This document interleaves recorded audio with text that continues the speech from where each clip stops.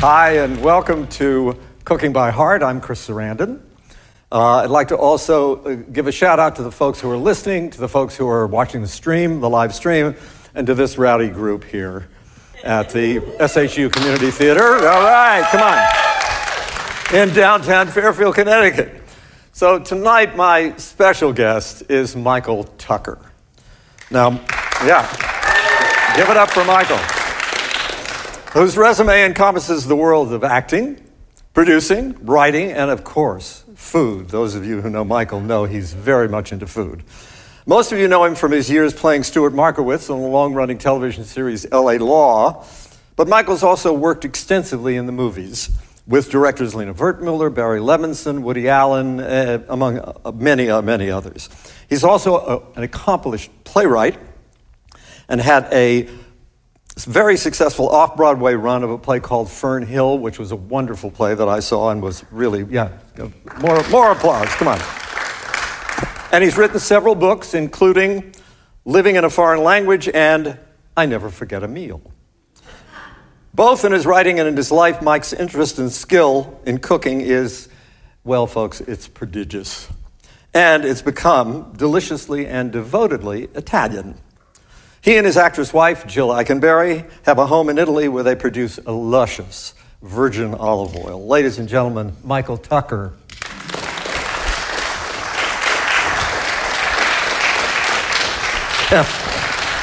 You didn't have to use the word lush just before I came on. Okay. Oh, Mike. Okay. Welcome to the Sacred Heart University Community Theater. Thank you. And I'm going to push the book. This is I Never Forget a Meal, which deals very much with how often events in our lives, important events in our lives, are related to food, which is a lot of what this show's about, right? Mm-hmm. And I'm interested particularly in the subtitle of the book, An Indulgent Reminiscence. What's that mean to you? Well, I think, unfortunately, the more you indulge, the less you remember. So right. That's a problem. Right. I am an indulgent person. I enjoy pleasure, and unapologetically. So. But this is not a negative. No. A lot of people see the word. That's overindulgence. Yes, right. Yeah, I don't believe in overindulgence, but where that line is negotiable. And you also talk a lot about in the book about the relationship of interestingly and sex and food. Yeah. Can you talk a little about that? Well, yeah. I mean, they're very much the same, except that. Food takes a little longer to clean up, but it's all about. I think it's all about putting pleasure particles out into the space that you're in. Now, you can certainly do that in bed with your partner, and the pleasure particles are infectious. If this person is feeling pleasure, her pleasure makes your pleasure better. And it's very much the same with food. When you cook a good meal and you stir it up and those particles float into the room, then suddenly you notice that there's a gleam in people's eye, there's a little color, more color in their face. Pleasure particles, yeah. Now, stating the obvious, food and creativity are obviously a couple, particularly if you're very interested in food and you're a creative person. When you're at home alone, what's it like? Because I know very often when I'm at home alone, my wife is a filmmaker and an amazing actress, and she just finished a movie in California. And a lot of the time when I'm at home, I'll just go for the nearest thing. Right? Whatever the leftover is. I don't order in, but but do you get creative? I do. More or less? I sort of wait until Jill's car gets out of sight. and then I make for myself exactly what I want. And that's the way to cook. And you don't the way to cook. And especially in our world today where this person doesn't eat meat, and this person doesn't eat fish, Yeah. and this person doesn't eat wheat. Yeah. Wheat, that killed me right there. Meat. And then I, so you go, okay, I can do that. So no meat, that's fine, I can do that. And no this, and okay, I can do that. And then somebody comes along and says, I can't eat red peppers. And you go, where did that come from? You can't eat red Nightshade. Nightshade. Yeah. She had nightshaditis, and she couldn't eat it. So when it's just me, I cook exactly what I want, and I cook it without thinking, because I'm cooking totally from desire. Right. So I want this, and I want a little more of that, because I'm really feeling like that today, and I want, Now, you told me a story once about an evening in Italy when Jill and a friend were on their way to some shishi restaurant. They were on their way to a vegan restaurant, is what they were, yeah. Well, that's a vacation for me. Right. And I made, well, I had, he's not with us anymore, but I had a wonderful friend who was a butcher in our little tiny village that's near us. And I ran down to Ugo and bought a nice guanciale. And there's nothing like an Italian guanciale, especially from Ugo. Explain guanciale. Guanciale is the cheek. It's bacon from the cheek. So the cheek is guancia in Italian. The belly is pancetta. Pancetta, yeah. Guanciale. Fatty? Yes, a little fattier than pancetta. And what do you do with it? Well, you cook it and then you eat it. Okay. Come on, reveal some of your secrets. Well, it's the classic guanciale recipes are the 3 or 4 famous Roman pastas, which is alla matriciana, you use guanciale, alla griscia, which is alla matriciana without the tomato, carbonara, guanciale.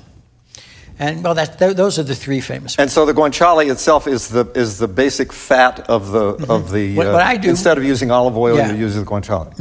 Yeah, what I do is I cut it up, slice it up, and throw it in a hot pan, and just actually slowly, not too hot a pan, right? And then just slowly let it become bacon, right? And just when it gets perfect, I take the bacon out and put it on a plate. That is the meat part, the protein part, right? Yeah. And then throw some onions and garlic, sometimes just onions, into the pan and slowly saute them. And I have some wonderful either Parmesan or, And then to stop the cooking of the onions in the bacon fat, I'll put a little water from the pasta pot. And then the pasta is about 7 or 8 minutes done. So about 3-4 minutes from being done, you throw all the pasta in the pan so that the pasta absorbs the bacon fat, the onion, and all that. And then add the cheese, the water, and there's a phrase. You have a fork, a big fork, and they say battere, and you beat it, and that creams it up. There's no cream in it, and then back in goes the guanciale, and you're ready to go. Are you guys ready to go out for dinner? Now, you and I have had this conversation because we both live in this area, about finding a butcher these days, which is not easy. It's really not easy. Yeah. Beef is not good these days, really. I mean, there's something going on with beef. And to what do you attribute this? What do you think? I don't know. It's I mean, it's not. First of all, beef is not highly. It's not chic. Yes. Right. Because of cow farts, Yes, methane. Yeah. So that gave beef a bad name, right? Feedlots. I mean, anytime you say cow farts, it's going to give something a bad name. Right, especially food. Yeah. So, but I still love a good steak every now and then. Yeah, but finding one. Finding one. So I just don't have it until I can find one. It's interesting because also, isn't there a great meat market in Baltimore where you come from? Yes, yeah. There's a great market, the Lexington Market. But there are butchers there. 3 square blocks of indoor market, and was like that when I was a kid. And my dad worked downtown in a department store right near there, and he parked in the lot of the market. And so we went through that market all the time, and there were 5 or 6 great butchers there. Meat was better then. Yeah, I agree. It really was. And as you mentioned, now that you're a kid, so let's get to the heart of what this podcast is about. Okay. Let's talk about when we were kids, all right? All right. When you were a kid, did food, did it have an attraction for you? Were you a creative? I was. I thought that I had invented the grilled cheese sandwich. I found out later that wasn't true. But yeah, when my folks went out. Yeah. Right. I would go into the kitchen. Right, the mouse will play. So a little bit of orange cheese and a little bit of yellow cheese, and I would butter both the inside and outside of the bread, and I would put various different cheeses in, and then throw it into a pan with some butter. Butter was big, still is with me. I'm a big butter fan, and make grilled cheese sandwiches. Yeah, and my mom wasn't a great cook. No. She worked. Yes. She worked all day. Yeah. So it was preservation. Right. I mean, this was not unusual at that time. There were working women and women who were at home. Yeah. The women who were at home were generally, not always, a little more creative. Yeah. In terms of cooking for the family. But when women worked, it was another job. Yeah, when they came home, they had another job. Right. And so they resented it. Yeah. And it came out in the food. It's the same thing with sex. There we go again, food and sex. Right. If you resent cooking, it's not going to be good cooking. Right. So there you are, home alone. Yes, cooking away. Right. It just brings to mind a story you told me once about a meal that you made for a very well-known restaurateur. Yeah. Would you mind relating that story, because it has Jill and I had this little cabin. This was early in our days, but we managed to buy this little cabin up in Ulster County, a little log cabin. And some friends of ours, also people who live in Fairfield County and are still very close friends today, were coming over for dinner. Right. And that was fine. It was going to be a relaxed dinner. Maybe I'd throw a pasta together. The day before, my friend Ron called me. He said, "Do you mind if we bring this other couple? He is the hottest restaurateur in New York right now. He has this fantastic restaurant on the East Side. He's written a cookbook. He's a fantastic cook. And his wife handles the wine in the restaurant, and she'll bring a case of wine." Oy. Okay, for 6 people. So now I'm nervous. I have to make something great, but I can't look like I'm trying to make something great. Right. You don't want to. So I'm going through cookbooks, and Alice Waters has a good cookbook. She has many of them. And I found a recipe for marinated seafood grilled over charcoal. Right. And it was marinated in butter and wine, and then you grill it you put it on skewers, lobsters, big shrimp, scampi, langoustines, and it's wonderful. Yeah. Skewers, marinated overnight. They show up. They have a case of wine. They're very nice people. We're drinking. I've got the grill out on this long porch in front of the house, and I finally somebody. How many hours later? Yeah, many hours later, Jill says, "Are you making dinner?" I said, "Oh, yeah."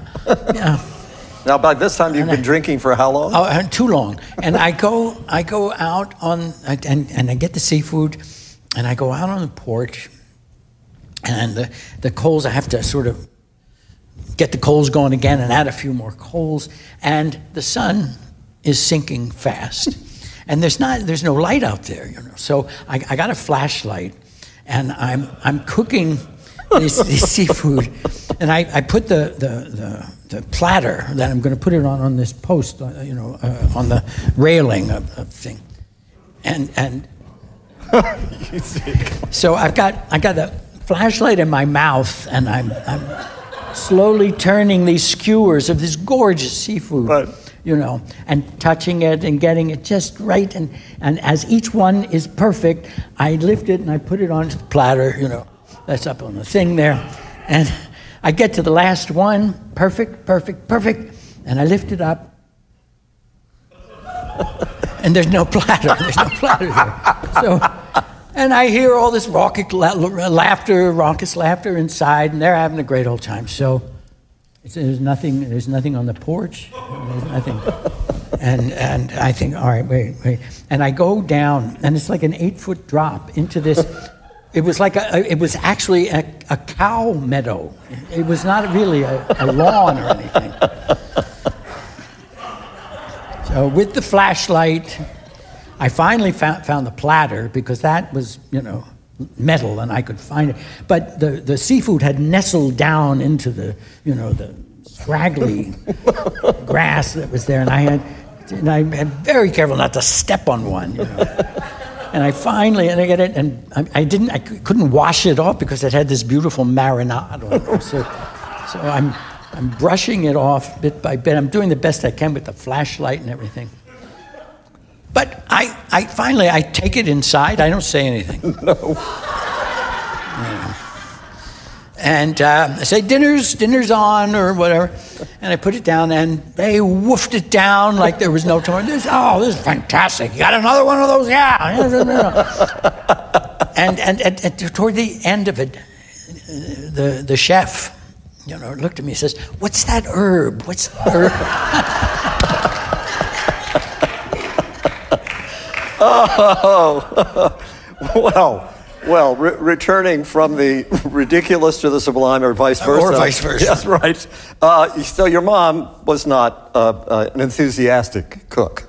No. How did she? What did she cook? She was an obligatory cook. Yeah. What did she make? Well, steak was good because we could eat steak from this great market. Right. So she cooked a good steak when we had that. That was at best, once every 2 weeks or something like that. She made a spaghetti sauce, like a meat sauce, in a pressure cooker. Pressure cooker was big in those days. Oh, yeah. I remember my mom. Cooking everything in the pressure cooker. Yeah. And that was okay. And then there was liver. Liver was not okay. No. And it took me 35 years to find out that liver is great. If it's cooked rare and thin with a little butter onions and little onions on top. Yeah. Heaven, it tastes like pate. It's splendid. It's tender. Yeah. This liver that my mother cooked was like this shoe. Mm-hmm. So. But she's dead now, so I shouldn't say anything too bad. Well, we probably have a lot more stories about my mother. So. But anything that she made that you remember that you look forward to? No. Crab cakes in Baltimore. Well, she did make good crab cakes. Oh, okay. Thank you for reminding me. resuscitated And her. I still make her recipe for crab cakes to this day, and it's a great recipe. And the secret is Wonder Bread. Not another bread. This chef who became that other story was about, he said, he tasted the crab cakes. I made them for him once. And he said, I could up this with, I make bread. I make great French bread. And I could, use my bread. And I said, no, it'll ruin it. Any bread that has any character That's right. or taste of its own is going to ruin this crab cake. The secret of Wonder Bread is that it has no character whatsoever. Right. And you make little cubes of it, and you put it into it's crab meat, and get good crab meat. Right. And then it's mayonnaise, a little mustard, Worcestershire sauce, Old Bay seasoning, 1 egg per pound. Right.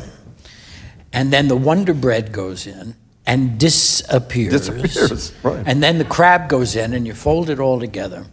So the crab cake, when it finally comes out, it seems as if there's nothing but lump crab meat in it. There's nothing else. Very light. And it's held together by this Wonder Bread. Right. That disappears. Right. It's the binding agent, in a way, the egg and the bread. Yep. Right. Yep. It's interesting to me, and one of the things that I keep going back to as I talk to people, and one of the things that I keep flashing on, and I think probably a lot of people feel the same way, are not just the tastes of the time, but the smells.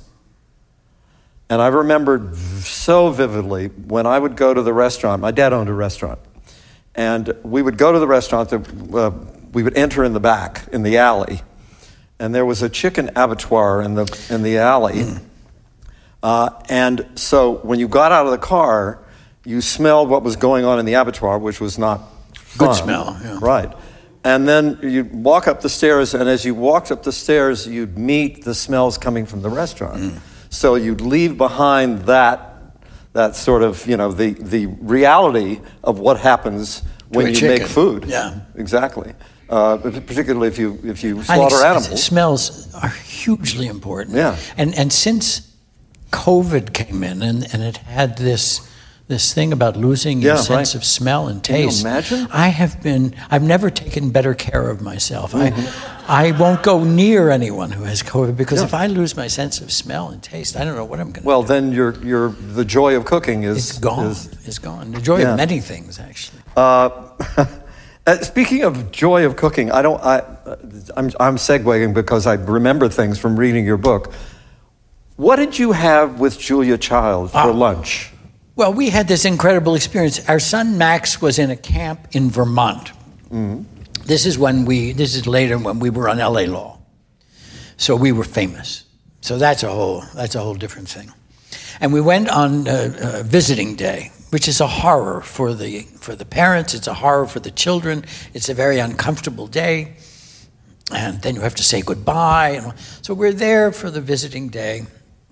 And there's this other couple whose daughter is a friend of our son's. They're about, 8 years old, 9 years old. And so this couple, we're talking to them, and I say to him, what do you do? And they know who we are. And I said, well, what do you do? And he said, I'm a producer of Julia Child's cooking show. Oh, wow, that's great. I love to cook, and then this and that and this and that. And he said, and if ever, here, let me give you my card, because if ever you want to come and on a day that we're shooting in her house in Cambridge, I can arrange that. And I said, how about tomorrow? And sure enough, I put him on the spot. Right. But he said, well, we're not shooting tomorrow, but it's a prep day, and the crew will be there, and we'll be kind of going through stuff. And I said, that sounds great if it's okay. So we show up at Julia Child's house, and she's great. And a guy from the crew had been fishing, and they brought these bluefish. And she said, wonderful, we'll cook these bluefish, and we'll all pitch in. And that's why I was dicing up tomatoes, and I'm cooking with Julia Child. I'm like in heaven. And she was fantastic. And the bluefish came out, and she said, the thing about bluefish is you have to time the rigor mortis in fish. If you cook them before rigor mortis sets in, that's fine. And if you cook them after rigor mortis is left, that's fine. But you can't cook a fish when it's in rigor mortis. Oh no! Who knew? Who knew? Right. She was a trip. And then the next night, we were invited to go out to dinner with her and some other people. And we went to this restaurant in Boston that had just opened, a woman chef who was highly touted, supposed to be the best in town. And so we went to a restaurant with Julia Child, which is like going to church with the Pope. Yeah. And we all sit down, and they gave us the menus and everything. And when the waiter came over, she said, can I take your order? And Julia Child said, we're all having first this, and then this. Everybody. That's what everyone will have. Well. Okay. That's okay. And we had it, and it was all very good. And right. Someone said to her after dinner, why did you order the same thing for everybody? And she said, I'm sick and tired of people sharing my food. And if we if we all had the same thing, then we could all just happily eat our own dinner without somebody reaching over and sticking their fork in it, So, I agree with that. Speaking of eating out, I rarely get the opportunity to do my Julia Child, so right. Very happy to be able to do that. Did you eat out when you were a kid? Did your family eat out? Occasionally. We were not wealthy people at all. And Chinese food was, there was a Chinese restaurant in our neighborhood, which was suburban Baltimore, and it was called the Lotus Inn. A lot of those. A lot of those. And it had a big neon sign, and it was shiny and bright, modern, everything. It had its own parking lot. Mm-hmm. And we would go there. And that was the first Chinese food I had ever tasted. And, it was okay. My brother, I was young. I was a kid, and, my brother and I would eat the little fried wontons with mustard and duck sauce. Yeah. And then, eat what we were forced to eat. And the food, looking back on it, was wretched. Wretched. Right. It was cornstarch and filled with crap. Right. Then there was this other place. Both my parents worked in this department store in downtown Baltimore. And twice a year, my brother and I would get on a bus and go down to the store and go to the boys department because there was a big sale. Twice a year there was a huge sale. Plus my parents got an employee discount, and we would buy clothes for the year.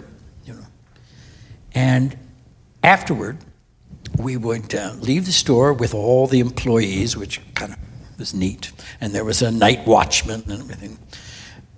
Knew everybody's name. And then we walked up the street, and we're in downtown, and around the corner, and up these creaky, dark stairs. And it looked very disreputable. Sketchy. Very sketchy. And the smells that were coming from upstairs were like nothing I had ever smelled in my life. Mm-hmm. This place was called Mi Jun Lo. And when we got to the top, we realized that there was we were the only non-Chinese people in this restaurant. Families and people and couples and things, all Chinese people. And we're standing there waiting to get a table, and this whole fish covered with all kinds of vegetables in this sauce and everything comes by, and what's that? And, one smell after the other. And it was the best. I think it's still the best Chinese food I've ever had. Yeah. And I realized two very important lessons. If a place is disreputable looking, but there's a good smell coming from it, go to that place. That's the first one. And the second one was that Chinese people make much better food for Chinese people than they do for white people. That's right. My father always said, this was one of the lessons I learned from my dad. He said, when you walk into a restaurant, if it's an ethnic restaurant, if there are people of that ethnicity in the restaurant, then eat there. Yeah. If they're not, absolutely, get out. Absolutely. And it makes perfect sense. Of course. Because, my family business was the restaurant business. Not just my father, but my grandfathers. Everybody, all the families worked in the restaurants, so there was a lore that was always passed down, and that was part of the lore. And you broke the chain, didn't you? I did what? You broke the chain. You became an actor. That's right, yeah. Much to my father's chagrin, I must say. Was there anything different about the family dynamic when you went out as opposed to when you ate at home? Yeah, my parents were nicer to each other. Really? Yeah, because they were in public. My mom was rough on my dad, and it was a huge problem. My mom was difficult, and but out, she was overtly nice to me. And even though it was bad acting, I accepted it. It was nice to see them getting along. You bought it. Well, but you also talked to me one time, and it's also sketchily in the book, about an amazing crab dinner. Oh, yeah. At some friends that was very revealing about your parents. Yeah. So my dad was in the fur department. He was the buyer of the fur department at the Hochul Cohn department store in Baltimore. And his Cracker Jack salesperson was Lil Haas, who was a fabulous, tall, sexy redhead. And she was great. She was from Germantown in Baltimore. She was German, and her husband, Phil, was German. Their name was Haas. Her husband, Phil, worked at Bethlehem Steel and was the only person I had ever met who wore a hard hat to work. You know, we didn't know those kind of people. We were in Northwest Jewish Baltimore. And middle class. Middle class. But they were, I think they're among the greatest people I've ever known. And we got invited. They had a cabin on this little tributary that led out into the Chesapeake Bay. And we went down there for an overnight trip. And we were dressed like little Lord Fauntleroy. My mother had, we had matching leisure suits and things like that, And Phil Haas looked at us and said, "Helen, we got to do something here. These boys can't have any fun." And then in the afternoon, he asked us if we wanted to go out on a boat with him. And I'd never been on a boat. And he had this, open boat with a outboard motor. And we were going to go out and check the crab pots. He had a line of crab pots out in the Chesapeake Bay. And you're how old here? 9 or 10. And my brother is 4 years older. And we look at, and so he says, "Now roll up those pants, because this is a messy job." And I looked at the boat, and he said, "Now, Mike, you're going to be the bailer." And he gave me a can. And he said, "You'll bail the water out because there's a little leak in the boat." And I think this is the Titanic. I'm going down, This is the end of my life. So we get right in the boat, and I start bailing. He said, "No." He said, "Let's wait until we get out and water somewhere." Right. I was throwing all the water on the land. Anyway, so we get out, and a crab pot is a cage like this big thing, and he had a string of 25 or 30 of them. And we would haul it up, and then he took the top off and shook the crabs out into the boat. So we shared the boat with the crabs. And then we would throw out the small ones and the females and keep what they call the number one jimmies. And the number one jimmy is what you want to eat. Yeah, it's a big, full, heavy, succulent, mature crab. So we did this on, it was almost getting dark by the time we got back, and we had a ton of crabs. And Phil and his son-in-law started to cook the crabs. Dinner didn't get started until about 10 or 10:30, which was past my bedtime already. Right. And they had a big pot. What do you call that? Not a vat, but anyway, this tall that they put on the stove, and they put a little thing to separate the crabs from. They put beer and malt, vinegar, and Old Bay seasoning, and they put this rack in there, and then put layers of crabs in, and at each layer they would throw in Old Bay plus a little cayenne to make them a little hotter. And so it was layer. They'd put a top on it and put a cement block on the top of the cap, on top of the... So they wouldn't escape? So they wouldn't escape.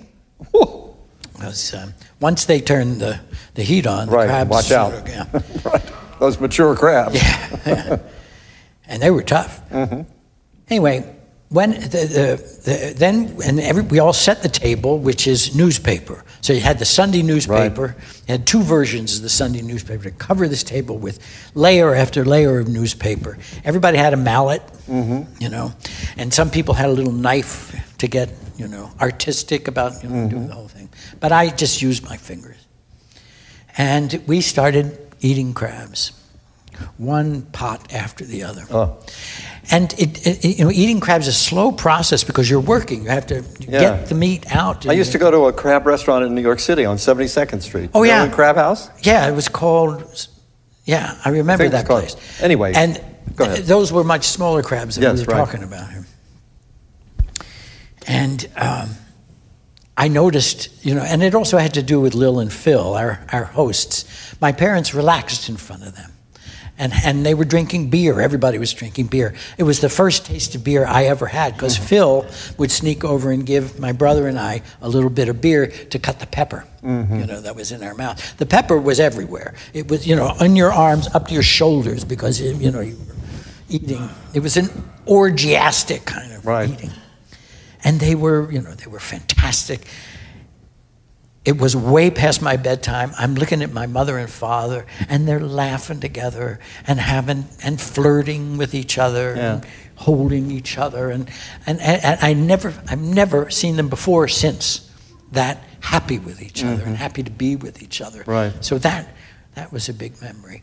Around 2, 3 in the morning, Lil starts a pot of coffee and then cooks bacon and eggs. And that's breakfast for the fishermen who were going to go out at dawn, including us, and fish. And that was perhaps the greatest meal I've ever eaten. Wow. I mean, it was... But it goes back to something you were talking about earlier, about that thing that happens when you're cooking. Pleasure particles. Pleasure partners, yeah, that's right. And how it infected your parents. Not only the food, but also those people. Yes. Those two people. Those two people. Those generous, extraordinary people. Open. Yeah. Wonderful people. Oh, boy. One other thing that we cannot get by, and that is a story that you told me once about your uncle who was a jeweler. Oh, my Uncle Benny. Yeah. And the fact that you worked with him. I did. I worked for him. I worked for him as a stock boy, runner. I would, my most interesting job was, he also did repairs on jewelry and watches and things. And I would run the jewelry to the repair shop, and there were various different, this for diamonds, this for watches, this for... And so it was a very responsible job. These were expensive pieces. Where did you carry was it in a bag? No, I was told to carry it in my pocket with my hand in my pocket. And he checked your pockets, right? Yes, he checked my pockets every day. To make sure there weren't any holes in your pocket. Yeah. And that's right. and my other job was to get lunch for the salesmen so that they never had to leave the floor, so they could always make a sale throughout the day. And on the corner was Klein's Pool Hall, again, up a creaky stairway to the second floor. And this was an old, fabulous Baltimore tradition pool hall, filled with businessmen, lawyers, and doctors, the burghers of Baltimore.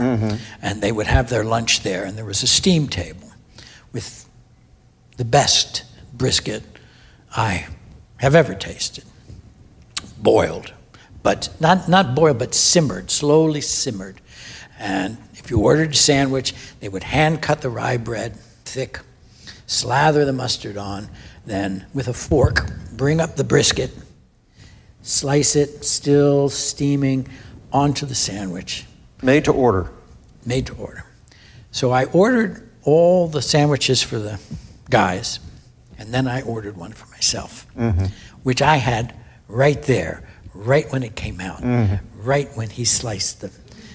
So I had the real thing, and the salesmen, they got it cold. But that's the way it is. Yeah, well, it's kind of the story of delivery food in a way. I'm against it. Yeah. I'm against it. I mean, we all did a lot of it, right, during COVID, ordering in. Which reminded me why I'm against it. Yeah. Because food, when food is cooked, just at the moment that it's cooked, that's food. And then at the other end, after dinner, and you start to scrape the plates, that's garbage. Okay, so these two ends. I learned this. Take-out food is somewhere in between those two. Right. And also, you and I have had a conversation about doneness of food, and you guys very generously invited me over to dinner, the poor lost bachelor, when Joanna, my wife, was in. We were very sad for you. Yes, I know, and you brought me in from the cold or from the lukewarm, whatever it was, and you made swordfish that night because Joanna was out of town, and you wanted to take mercy on this poor lonely man. And one of the things that impressed Still me... makes me sad to think of it. I can tell. And one of the things that impressed me most was that the way you prepared swordfish that night. I remember it vividly because it was delicious, and I'm not a big fan of swordfish. And it was about the perfect moment to serve the particular kind of food for whatever it is you're cooking. And that moment is... when it's ready. But how do you know it's ready? Oh, well, it's touch. Touch. It's always touch. Yeah, that's and also to take it off just before it's done. And let it finish in its own heat. Its own heat. Swordfish, rare, is horrendous. Unlike tuna, which is great rare, salmon. Yeah. But swordfish is not good rare, or even medium rare. Swordfish has to be just done through. And the second it's done through, eat it. Right. Yeah, and if it goes over, it's dry. I learned the touch thing from my son, who's a trained chef, and he always... That's it. And it works for meat, it works for fish. Yeah. One other thing I want to talk about, well, that's actually a couple. And sex as well. And what? And sex. Yeah. The touch. Right. I just wanted to get that in. Yeah, right. And that is, you told me a wonderful story about when you were in high school and your drama teacher, or the English teacher, who was the drama teacher. In those days when we were in school, Mike and I, the English teacher was almost always the drama teacher. Yeah, there was no specific person. Yeah. And you were going to New York City, and what happened? Jerry Levin was his name. He was my freshman high school English teacher, and he changed my life. He introduced me to Shakespeare. He introduced me to acting, really, and poetry, and he was just fantastic. And he was a man about town. He was also the head of the folk singing club at school, and he played banjo and had this gorgeous German girlfriend. He was great. Jerry was like, oh. And a couple of years later, when I'm ready to graduate high school, I was a terrible student. And I wasn't even recommended for college by my high school. But I wanted to go to drama school. And there was an audition in New York to go to Carnegie Institute of Technology, which was among the two or three best. Yeah, there were like two schools, Yale and Carnegie Tech, and the school I went to, Catholic U. Catholic U is a great drama school.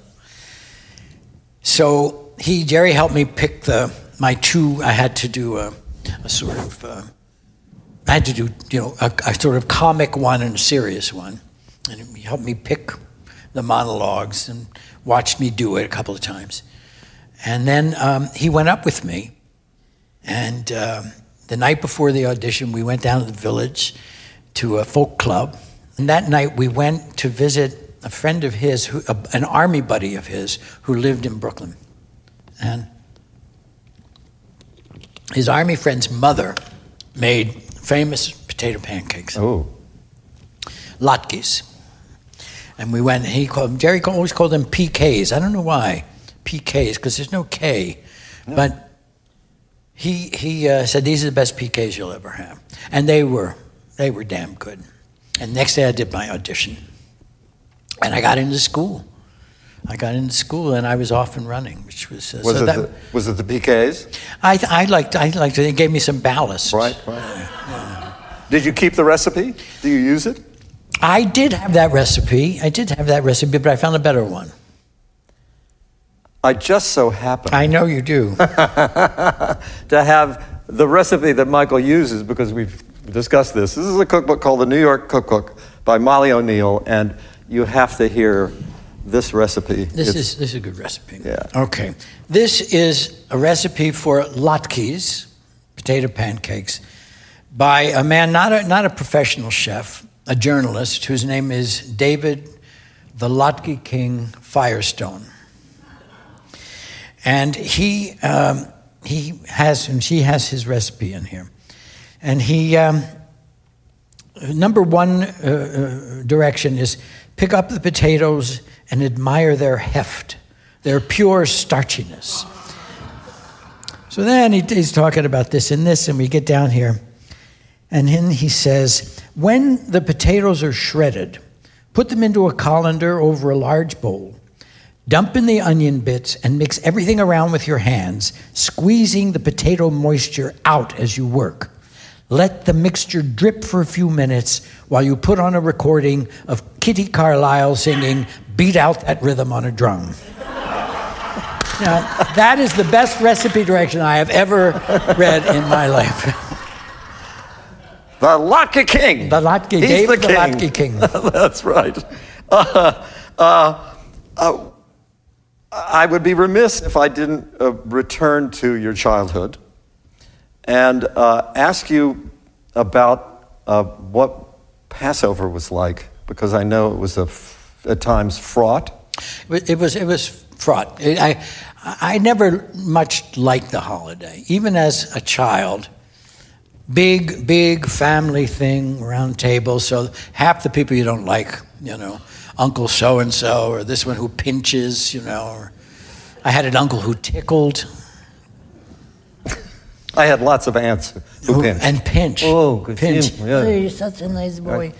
But, okay, that was but the food was bad, because a lot of the food, it's a ritual dinner. And the ritual is to remember what it was like to be slaves in Egypt. And I'll tell you, the slaves in Egypt did not eat well.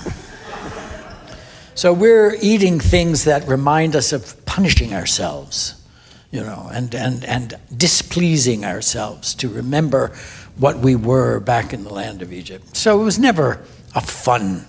Bitter herbs. Yes. Bitter herbs. Yeah. Does that sound like something you want to eat, bitter herbs? And there was a dish, I can't remember what they called it, but it was a hard-boiled egg, usually far overboiled, like a rock egg, chopped up in salt water. I mean, who thought of that? Pharaoh, I think. Pharaoh did, right? But there was this one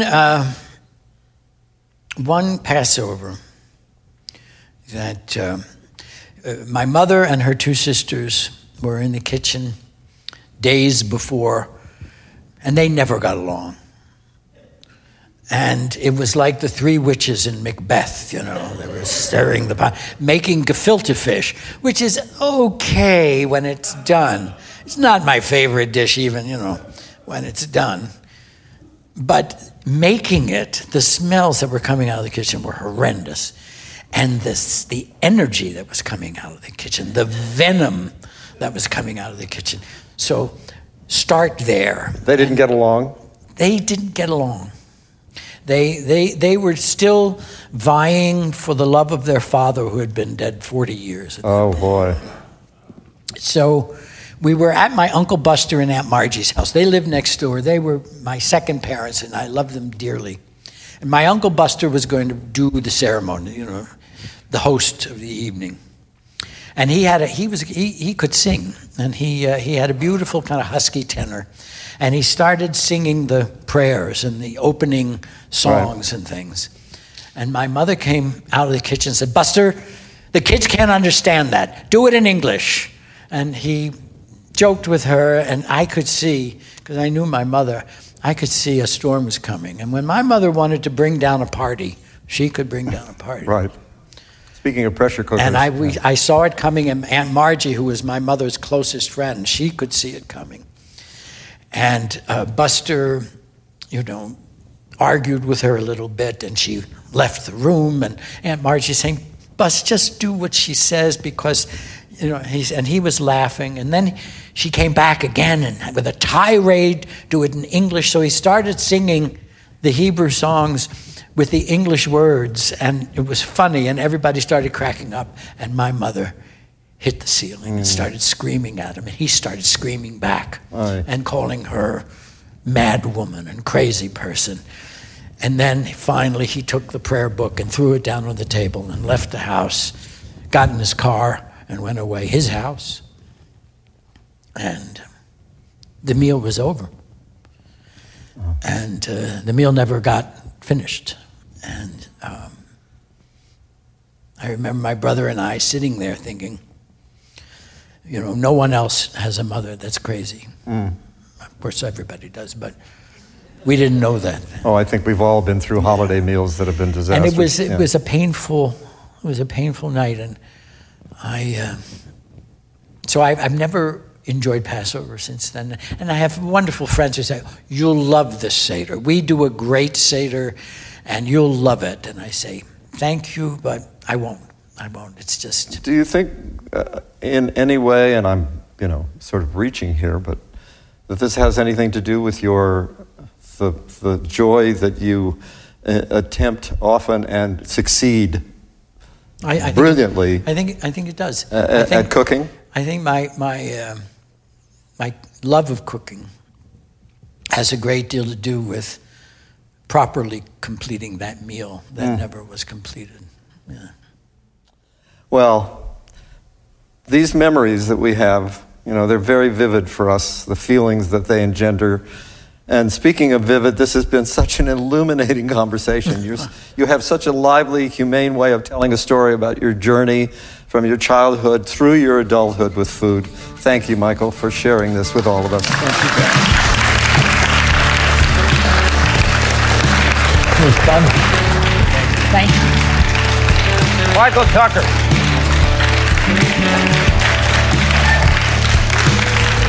Thanks for coming.